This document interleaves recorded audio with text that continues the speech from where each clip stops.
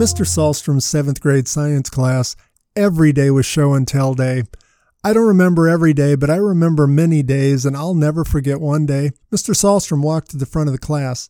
He took an object out of his tweed coat pocket and put it on the old overhead projector. He turned on the light, and on the wall we saw something that looked like one piece of a Kit Kat bar.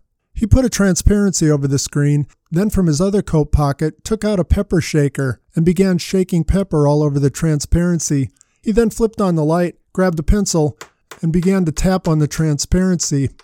We students were transfixed, for before our eyes we saw that pepper begin to dance and march like a marching band into formation, until when Mr. Sahlstrom stopped tapping, what we saw on the screen looked like the outline of a butterfly.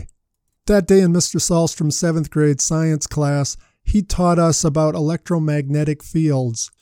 For that indeed was a bar he set on the overhead. Not a Kit Kat bar, but a magnetic bar, and that pepper was metal filings. That day in his class, he taught us about the inevitable dance electrons do around an electromagnetic field.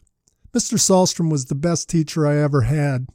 He could explain complicated concepts to us 7th grade students. He did it by show and tell, telling us in simple words and showing us with objects or vivid word pictures. This Word Pictures podcast is intended to recreate Mr. Sahlstrom's science class. It's a cover-to-cover overview of Bible basics in simple words and word pictures for seekers and students of the Bible.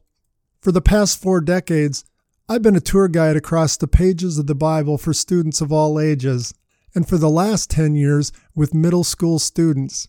My goal is to make Mr. Sahlstrom proud, and to be your tour guide across the pages of this marvelous book. It's my hope in 40 or 50 years, you'll be guiding others across its pages, and perhaps using a few of these word pictures. So why should anyone blow the dust off this ancient book and start reading through its 800,000 words spread across 1,200 pages?